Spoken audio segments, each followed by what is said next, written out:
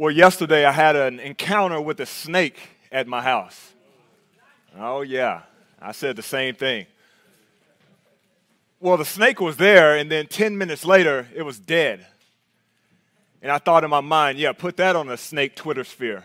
Don't mess with Kellen Allen. Now, before you go and think you can call me to deal with any snake issues that you might have at your house, let me give you the rest of the story. So I was going outside to take out the trash, and I see the snake sitting there. He was just chilling on the side of my house, and immediately what I did when I locked eyes with the snake and realized it was real, I headed back in the house. I shut the garage, I went in the house, and I tried to act like nothing happened. I wanted it to go away, but it didn't go away. I knew it was still sitting out there. But you see, I had a thought right then and there that a neighbor of mine that was down the street, we had been having conversations, and he told me that he had overcome this snake issue. He had killed like 5 snakes this year. So the first thing I thought of was, well, let me call him. And the text that I sent him that said, you feel like killing a snake? And he said, you got one? I said, yeah. He said, absolutely. I'm on my way down. That's the type of guy I need on my street. So I go outside, and I see him. And he's strolling down the street strong, looking like Rambo. I mean, he had a shovel over his shoulder, and he was ready to do work. And he asked me where the snake was, and I pointed to the snake. And he looked at the snake, and it was interesting because when I looked at the snake looked back at me like, what you gonna do, brother? So he didn't budge. But when my buddy Rod looked at the snake immediately started to back up like, oh, man, I got to get up out of here. And so as soon as he started to back up, Rod took his shovel and went to work on the snake, and the snake was no longer there. And you see, I don't have problem killing bugs and small things, right? But when it comes to bigger animals like snakes and those type of things, I got to call in reinforcements. That's just not me. I don't do those type of things. Well, the Christian life is very similar. As men, there's sometimes we need to call in reinforcements. There's sometimes that we need help dealing with the problems that we have. And you see, every day that we live on this earth, we're going to have these fleshly desires, these fleshly temptations that sometimes God's given us the strength to handle them by ourselves. But there's other times where we need to bring in reinforcements, and we need to be in all-out war against the sins that we're having to put them to death immediately. You see, the struggles that you have in your life, because everybody has these fleshly desires within their life. And some of them, again, are small, and some of them are big. But whenever you have those come up, you need to have a solution that's going to put them to an end right then and there, immediately, and not allow them to linger on. Well, Paul gives us a message in Colossians, starting at verse 5 today, that's going to tell us exactly the solution that we need to get rid of those fleshly desires that you and I both have in our life. So if you haven't already, let's go ahead and turn to Colossians chapter 3, and we're starting at verse 5. Colossians chapter 3, verse 5. It's just to give us a review of what we talked about last week. We opened up in Colossians verses 1 through 4, and Paul set the tone with setting our minds on things above, seeking the things that are above, not here on earth, but focused on Christ in all the decisions and everything that we do in our life. So now Paul is going to talk to us a little bit about how we deal with the fleshly desires of our life. Starts like this in verse 5. It says, put to death, therefore. Therefore what? Therefore, if you're seeking what's above, like we talked about last week, put to death what is earthly in you. Sexual immorality, impurity, passion, evil desire, covetousness, what is idolatry. On account of these, the wrath of God is coming. In these too you once walked when you were living in them, but now you must put them all away. Anger, wrath, malice, slander, and obscene talk from your mouth. Do not lie to one another, seeing that you have put off the old self with its practices, and have put on the new self, which is being renewed in the knowledge after the image of its creator. Here there is not Greek and Jew, circumcised and uncircumcised, barbarian, Scythian, slave, free, but Christ is all and in all. You see, I love how Paul puts it. He says, put to death. He's talking about killing. He's talking about immediately, violently dealing with sin in that nature. And too often, we're trying. Right? We're working on it. We're struggling with it. And we're nice about our sin. Why?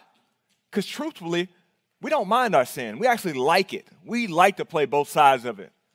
We like to have it around. It's okay. It just gives ourselves a justification or an excuse to let it continue to linger when we say we're working on it. But it'd be like this. It'd be like you being in your bedroom, getting ready to go to sleep at night, and you had a fly in your bedroom. If you had a fly in your bedroom, I'd imagine you'd take a few swats at it. But if you didn't catch the fly, it wouldn't be that big of a deal. You just go to sleep because it can't harm you. But let's change it a little bit, and let's say you had a black widow spider crawling on your bed. Well, guess what? You're not just going to sleep that easily if a black widow spider is around. You're going to do everything that you can to kill that thing or permanently get rid of it above anything else. Why? Because you know what that can do to you if you let it linger around. It can kill you. And so the actions are different, and we need to have that same mindset, that same approach against those fleshly desires, those sins that we have in our life. I put it this way for point number one this evening. It's kill your fleshly desires. Kill your fleshly desires. We need to be willing to do whatever it takes to kill the fleshly desires. We have to all out be at war with the fleshly desires. We need to kill the fleshly desires before it kills us. And if we love God, if we truly love God like we say we love God, we're not going to continue to practice and allow those things to linger that are going to store up wrath, as it says in the scripture. Only what's done for Christ will last. Those are the only things that matter. But Paul, in our passage today, he provides many sins throughout his letter. Many sins. He lists them off in multiple different letters that he has, but he hones it down to two in verses 5 and verses 8 today. And that doesn't mean that these two sins are exhaustive. These are the only ones that are impacting us, that are causing us to cater towards our fleshly desire. But if you take a look at these two sins that he really categorizes here, they're ones that show up in pretty much every list of sins that he gives. They're consistent. And those two lists that we have here in verses 5 and 8, as you read them on the surface, you wonder, why does he have to split up the two lists? We're going to break it down a little bit here and help you understand why. So the first list that he talks about has to deal with sex and perverted love. So they're sex related. The second list is more anger related. The first list is dealing more with the internal feelings. The second list is dealing more with the external. The first list involves a lot of self. The second list involves a lot of external, dealing with somebody else. You see, these were common 2,000 years ago. Sex related and anger. It dominated the culture. And guess what? It dominates our culture today too. Probably even more so. And many of you that struggle with sin, they have to do with sex-related sin and anger-related sin. So it hits home for us as well. But let's unpack this list so we can get a better understanding of it. As he goes down his first list, the first one he mentions is sexual immorality. Sexual immorality, and the Greek term for that is porneia. And so that's where we get our word porn from. Okay?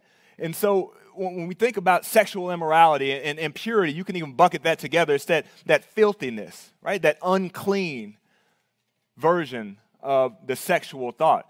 And if Covenant Eyes did a research, and they really split out how many Christian men struggle with porn or watch it at least once a month. You know what that number was? 64%. 64% of men that call themselves Christian watch porn at least once a month. So if I just do the math and look at this room, 2/3 of this room has watched porn in the last month. And that's one that we have to kill immediately, because it kills relationships that we have, right? Those things it becomes selfish because all we're doing is looking to please ourselves, right? It becomes lazy because we don't want to put forth the effort towards our wife. We want a quick fix. We don't want to put forth the effort towards, if you're not married, going to seek out a godly woman. We want a quick fix. And it just is destructive. There's no good that can come from it. But it's not just porn that Paul is talking about here. He's talking about any type of unlawful sexual intercourse that's outside of what God designed in the covenant of marriage between a man and a woman. Anything outside of that, sexual immorality. He also then gets into evil desires and passions, right? It's that lustful thought, that one to take a second and a third look and think about what you would do with the woman that walks by. And we think that it's innocent, but again, God calls that out here as a major sin that we need to kill. And then the last one that he has here is covetousness. And that's the desire to have more than what's actually needed in your life. You want more than what God has given. It's the opposite of contentment. And contentment is godly. That's seeking after God. And Paul talks about that in Philippians 4:11. He says this, he's talking about God's provision in verse 10. He's talking to the Philippians and he's saying, look, I'm happy that you revived your concern for me. But look, in verse 11, he says, not that I'm speaking of being in need. Thank you for being concerned, but I'm not in need. He says, for I have learned in whatever situation I am to be content. Being content, not coveting after things. But you see, if you look at that list, that first list, the action, the sexual immorality is the first thing that's listed. The covetousness is the last thing. That's the root issue of everything that's listed in that. Well, if you take a look at our second list, the root is anger. He starts with that, anger and wrath in verse 8. That's the root issue. Matthew 5:22 says it's equal to murder. Right? Jesus said if you're angry, it's equal to murder, how he's looking at it. And that leads to, if you break it down, malice, which is the mean and intentional evil. It's what happens with, if you read social media about our politicians, right? People just say evil things, talking about death threats, right? These are people made after God's own image. And some of us have typed those keys as well or had those thoughts too. Then it gets into slander and blasphemy and insulting somebody, impacting their reputation. And the last part of it is the action is the filthy language, the obscene talk. So when you have that anger built up in you, it ultimately leads to the action of obscene language coming out of your mouth. Jot this down, Matthew 12:36-37, it says, I tell you, on the day of judgment, people will give account for every careless word they speak. For by your words you will be justified, and by your words you will be condemned. You see, where this hits home for us today, this anger that we have, is many of you are working from home.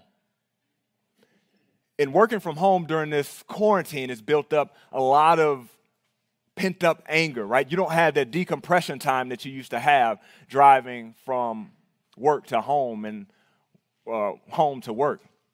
You don't have that time. You're at home now. And so what it's caused you to have is a much shorter fuse with your family. Because your built-up anger that you're having or frustrations that you're having at work, you're at home.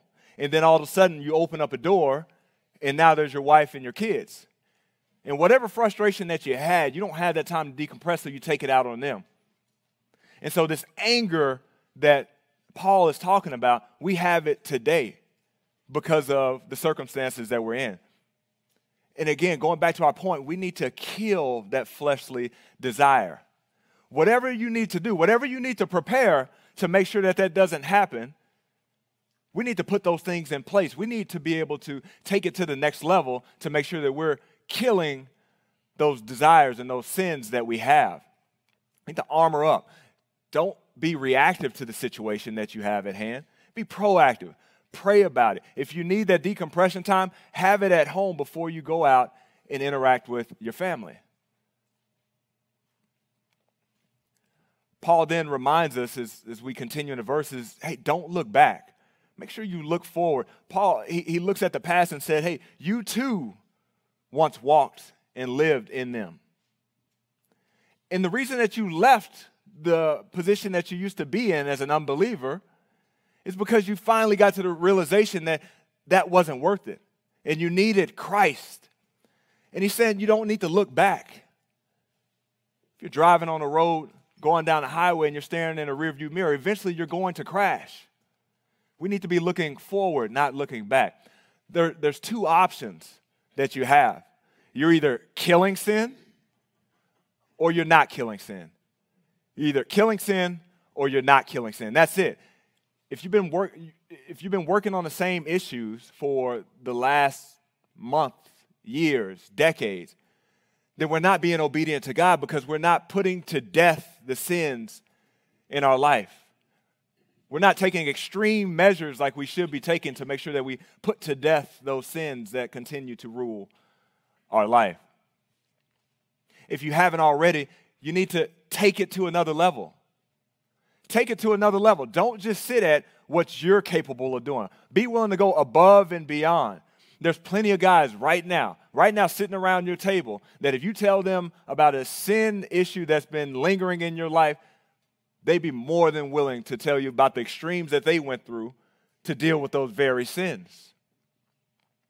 But it all comes down to how much are you truly trying to kill your sins? Or are you just okay with it lingering around? Telling guys about it. The other thing is filling your schedule with ministry stuff. The more you fill your mind with things that are God-related, the more that starts to produce in your life. The more we just allow our minds to be filled with whatever, the world will take over. And we will continue to be around those earthly desires. The other thing is we need to be in the Word more. Be in the Word, and especially during those times where you're tempted to cater towards those earthly desires, let that be a trigger for you to open up God's Word and grow closer to Him during that time. We've got to figure out where we are weak at in life and put in the appropriate measures to make sure that we kill the sin and not let it linger. Romans 6:12 says this. It says, let not sin, therefore, reign in your mortal body to make you obey its passions. Because if you let it, it will. But if you kill it, as God's telling us to, then you give yourself a chance to be more like Christ. Because God's given us all the necessary tools that we need to kill sin. He proves this to us in 1 Corinthians 10:13. 1 Corinthians 10:13, it says, no temptation has overtaken you that is not common to man. You might feel like it is. You might feel like you're the only person that's dealing with this. You might feel like you can't overcome it. But God tells us right here, no temptation has overcome that's not common to man. God is faithful, and He will not let you be tempted beyond your ability. But with the temptation, He will also provide a way of escape that you may be able to endure it. He's going to provide that way of escape. You just have to be willing to fight it and to kill off sin. When I was at 24 Hour Fitness, I didn't have really good luck of hiring entrepreneurs, people that were self-employed prior to coming to 24.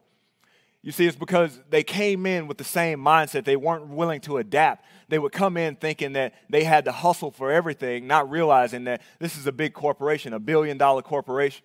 Used to be $1 billion corporation. Probably not anymore, but there was a ton of resources. You didn't have to do everything on your own. And so they would get stuck in their old ways and their old habits, trying to figure things out and not utilizing all the resources that they had. And they didn't make it. So God's given us an abundance of resources between Christian men that are in your life, between God's word, between fellowship and around other believers in general, we just need to make sure that we use them, and we need to make sure that we're being truthful to ourselves and others about our sin issues that we have. Let's pick it up in verse 9, back in our passage. It says this about being truthful. It says, "Do not lie to one another, seeing that you have put off the old self with its practices, and have put on new self, which is being renewed in the knowledge after the image of its creator." Renewed after its creator, Christ, the image of God in the flesh. You see, he says, don't lie. Do not lie. But unfortunately, with lying, we domesticated it so much that we call it things like a white lie, an innocent lie.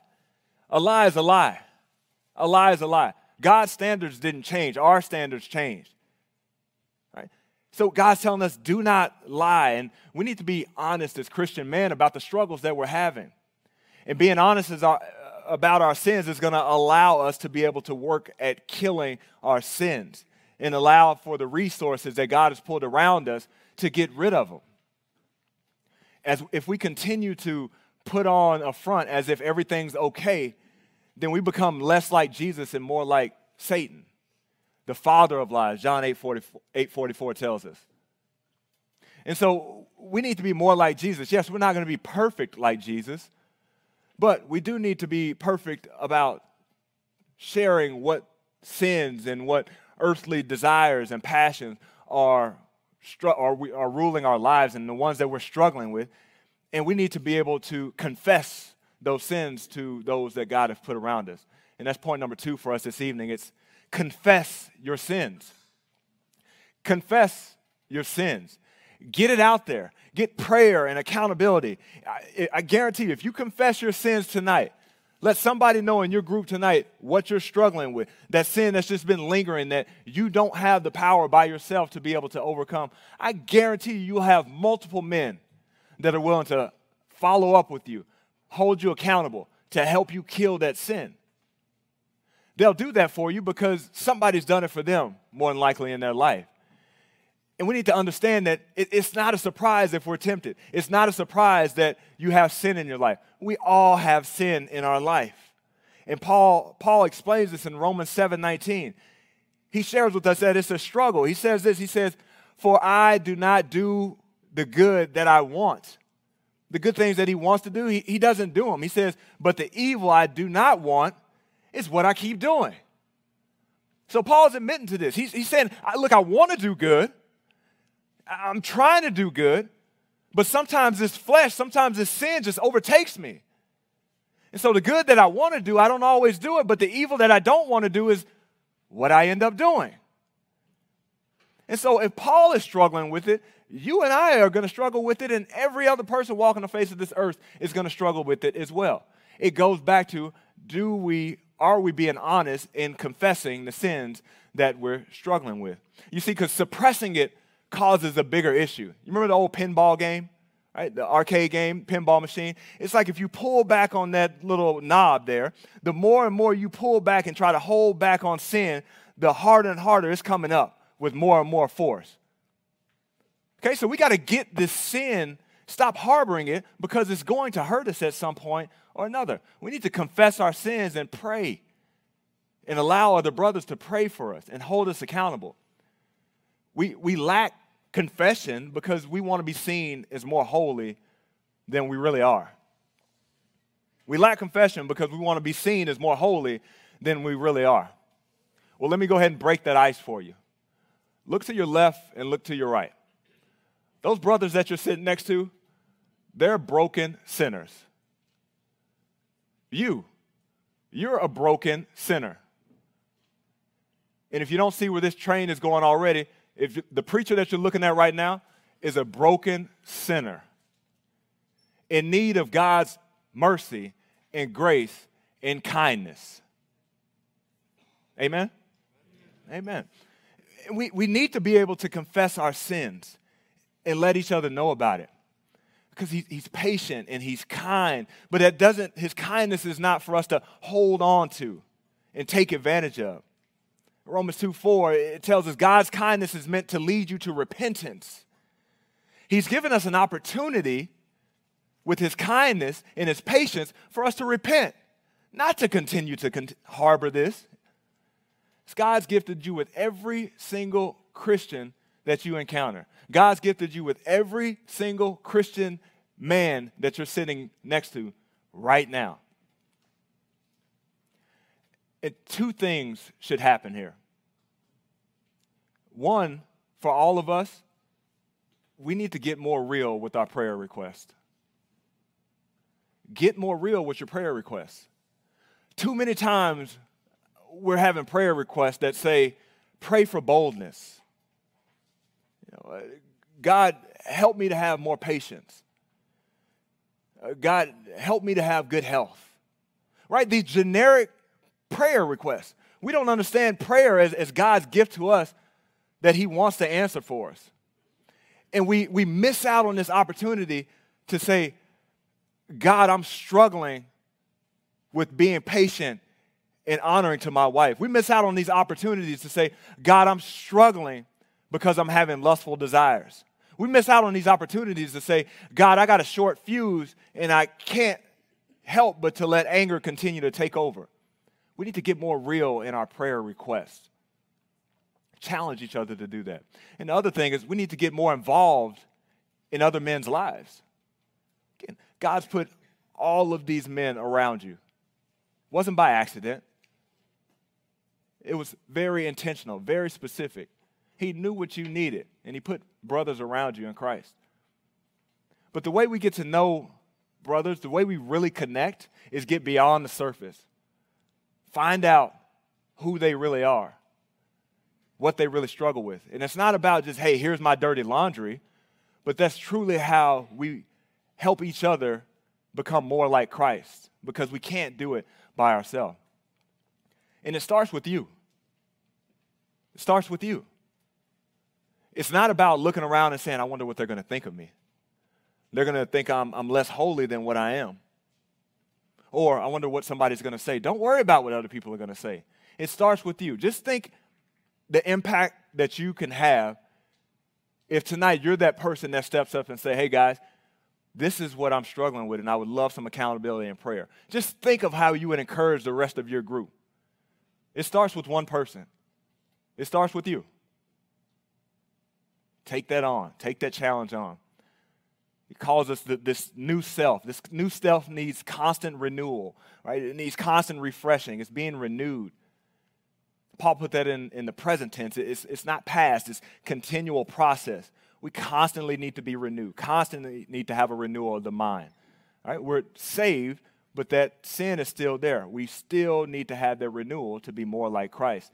You can jot these two references down that give us more detail on that. 2 Corinthians 4:16. 2 Corinthians 4:16 says this. It says, so we do not lose heart. Though our outer self is wasting away, our inner self is being renewed day by day. And also Romans 12:2.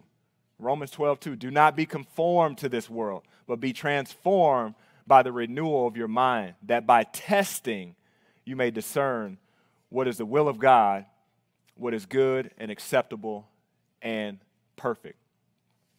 Again, it's not by doing things yourself. Right? There's certain things that God allows you to have the strength to overcome yourself. But we all have fleshly desires that we cannot overcome by ourselves. We need God's strength and we need our brothers around us to help. If we pick it up back in verse 11, this is what it talks about. We're in this together. We're in this together as a team. Verse 11, it says this, here, where is here? In your new self, there is not Greek and Jew, circumcised and uncircumcised, barbarian, Scythian, slave, free, but Christ is all and in all. And I don't know what was going on with Paul when he was writing this letter, but he got pretty list happy. This is the third list that he's written down in this short letter. So, but if we break it down, it just makes sense. Like when he's talking about the Greeks, he's classifying them as the elite class, right? The smartest people. And these are your top notch, is what the Greeks think of themselves. And then you have the Jews, who are God's special people. Right? This is God's people, to where everybody else is not, and they are God's chosen people. So they're high and mighty as well. Then you have the circumcised, which are your Jews, and your uncircumcised, which is the rest of the pagan world. And then you have your barbarians. So the barbarians, the Greeks looked at them as foreigners, and they weren't as worthy as them. They weren't as smart as them. They were lower on the totem pole is how Greeks looked at them, so they called them barbarians. And then you have these Scythians, who are the lowest of the barbarian class. And so most of these Scythians were slaves of Greeks, and how they classified them as one level pretty much above a wild animal. And then the last two are slaves and free. So slaves in this day they barely have any type of citizenship, right? They don't get classified. They get abused, and people don't think much of them. And the free people didn't hang out with them, right? They would never be seen with the slave. So you see, we have all of these divisions and all of these different statuses, but Christ is saying we're all one in him. We're all one. It'd be like you flying in an airplane, right? And you're going over downtown LA. From that high point, that high view, although you got multiple buildings and skyscrapers, everything looks even. It's not till you get to the earthly surface that you see that there's different sizes of buildings, right? And so from our view, yes, there's different statutes of people and statuses, of people, and we think people are bigger than others. But from Christ's view, well above where we are, we're all equal. We have different roles and responsibility, but in Christ, we're all one and equal, and we need to work together. Because if we don't work together, guess what? You're not strong enough. I'm not strong enough to handle Satan. He will tear us apart every time. And we need to understand that. And Satan wants many divisions. He wants divisions. He wants opposition. He wants everything that our culture is doing today. He's saying, well done. Keep it up. Keep it up. But on the Christian team, Christ wants one team that's centered and focused on him. And that's it. There's one objective focus, and it's on him. You see, the world cries out right now and wants equality. Right? It wants everybody to be seen as on the same level, as equal.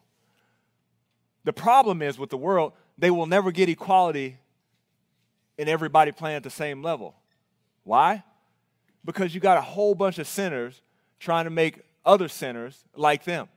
See, there's a lot of subjectiveness across the board. And so if you ask 100 people what equality looks like, you might get 100 different answers on what equality looks like. The thing is, in Christ, we have one objective: to be more like Christ. And so there's this unity there. There's this camaraderie, there's this teamwork, and there's this power that you can have, this strength that you can have with the unity in Christ that the world will never know about, because there's so many different opinions on what it looks like. We get everybody working together. It doesn't matter if you're black, white, Jew, brown, orange, whatever. You're working together because it's all one in Christ, and there's so much strength in that. So much strength in that. And that brings us to our final point this evening is we need to feel the strength of unity in Christ. Feel the strength of unity in Christ. You see, it just clicks well when you are in conversation, when you're in fellowship with another Christian, because the Holy Spirit is working. The Holy Spirit is allowing us to meet somebody for the first time, a Christian, and that conversation can just be endless because there's just so much depth that you can go to when you got two believers together. So much more depth than your loved ones that you may have known your entire life. They may have known you since birth. But then it seems like you have to work a little bit harder for that conversation because it seems to come to an end. Well, it's not because you don't love them as much, but you don't have the same end goal. You don't have the Holy Spirit working. You see, the unity in Christ, there's no pride, there's no ego, because we're all one. And when we're fully functioning, it's just a beautiful thing. There's so much hope in unity on Christ's team. Galatians 3:28 says this. It says, there is neither Jew nor Greek. There is neither slave nor free. There is neither male or female. You are all one in Christ Jesus. That's the parallel passage to ours today. All one in Christ Jesus. You see, it talked about it earlier in Colossians. Pastor PJ hit on this during his series, was, Christ is the center point. He's creation at the beginning. He's redemption. And he's coming back in the end. All of it revolves around Christ. And he is our one center point. And we can have that unity and strength in him. Well, with that snake encounter that I had yesterday, there was a secondary option that I could have taken with that. I could have closed my garage and I could have went back in the house and truly went through with nothing's out there, nothing's going to happen. I didn't see a snake. And I could have let that snake just continue to go into my backyard, continue to take over my backyard, and just let it rule and allow it to impact my family and impact the routines that we have by just not saying anything. By just not saying, you know what, I don't want to bother my neighbor down the street. By thinking that, hey, if I call him, he's not going to think I'm this tough, macho man guy that can handle anything. He's going to think less of me. As Christians, we do the same thing. We have these sin issues that we have, these things that have taken over and dominated our life. But then we say, hey, I don't want to bother anybody because I'm still working on trying to figure it out. Or you say that, I want them to think that I'm a little bit higher, mighty, and more godly than I truly am. So I can't tell them the truth about what I'm dealing with because they're going to think less of me. Well, God is very clear to start off this passage. Put to death. I don't know how much clearer he can be. He didn't say try. He didn't say work hard. He didn't say do what you can. He said kill it. Kill it. He's given us the resources to be able to kill any type of sin that's common to man that's ruling our life right now. The question that you have to ask yourself, are you going to go above and beyond to kill your fleshly desires? Are you going to go above and beyond to kill your fleshly desires? That's the question. And I don't remember what I even wrote on the lesson questions, but I think that the most productive discussion that you can have, and I'm not trying to overthrow the leaders, you can do what you want to, but I think the most productive discussion that you can have in your small groups is finding out where men are truly struggling with sin that they haven't confessed. And let this be an opportunity that it changes today, where we say, I'm going to trust my brothers that God has put around me, and this is what I'm struggling with. And this is what I need accountability with. And that's one part of the equation. The other part of it is the brothers that are hearing that, being able to surround that brother because you got the same situation in your life as well. And we need fellowship. We need accountability. We need prayer. We need guys following up with one another. And that can change today. We can stop suppressing these sin issues that we have. And let's make this resolve today, that we stop letting these sin issues linger and control our life. And let's slow down and be honest with one another and realize that we're all broken sinners. Nobody's perfect here. We all have sin issues that we need help with. And God has put men around your life today. And we just need to be honest with ourselves and get the help, use the resources that God has given us so that we all, as Christian men sitting here at Compass Bible Church, can be more like Christ starting tonight. Let's pray.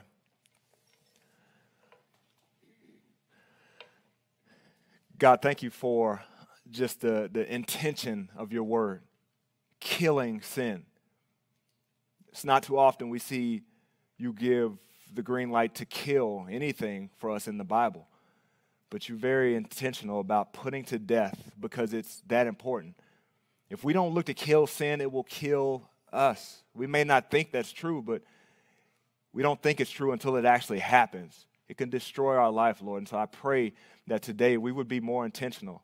We would use the resources that you've given us. We would use our brothers in Christ that are sitting next to us right now. We would use the opportunity that you've given us to pray, to have prayer requests, to lift up our prayers to you, knowing that you want to answer our prayers as believers. So, Lord, help us to be more truthful and more honest with each other. Help us to slow down and realize that we're all on one team striving to be more like Christ. And I pray that that would take place tonight and that it would carry on into the future and it would impact our families, our wives, our kids, and starting with this group of men today, that it would impact the church. We would start to be more of an honest church because we care about fighting and killing sin that much. We thank you for your word, Lord, and I pray for our discussions to be fruitful and pleasing to you. In Jesus' name, amen.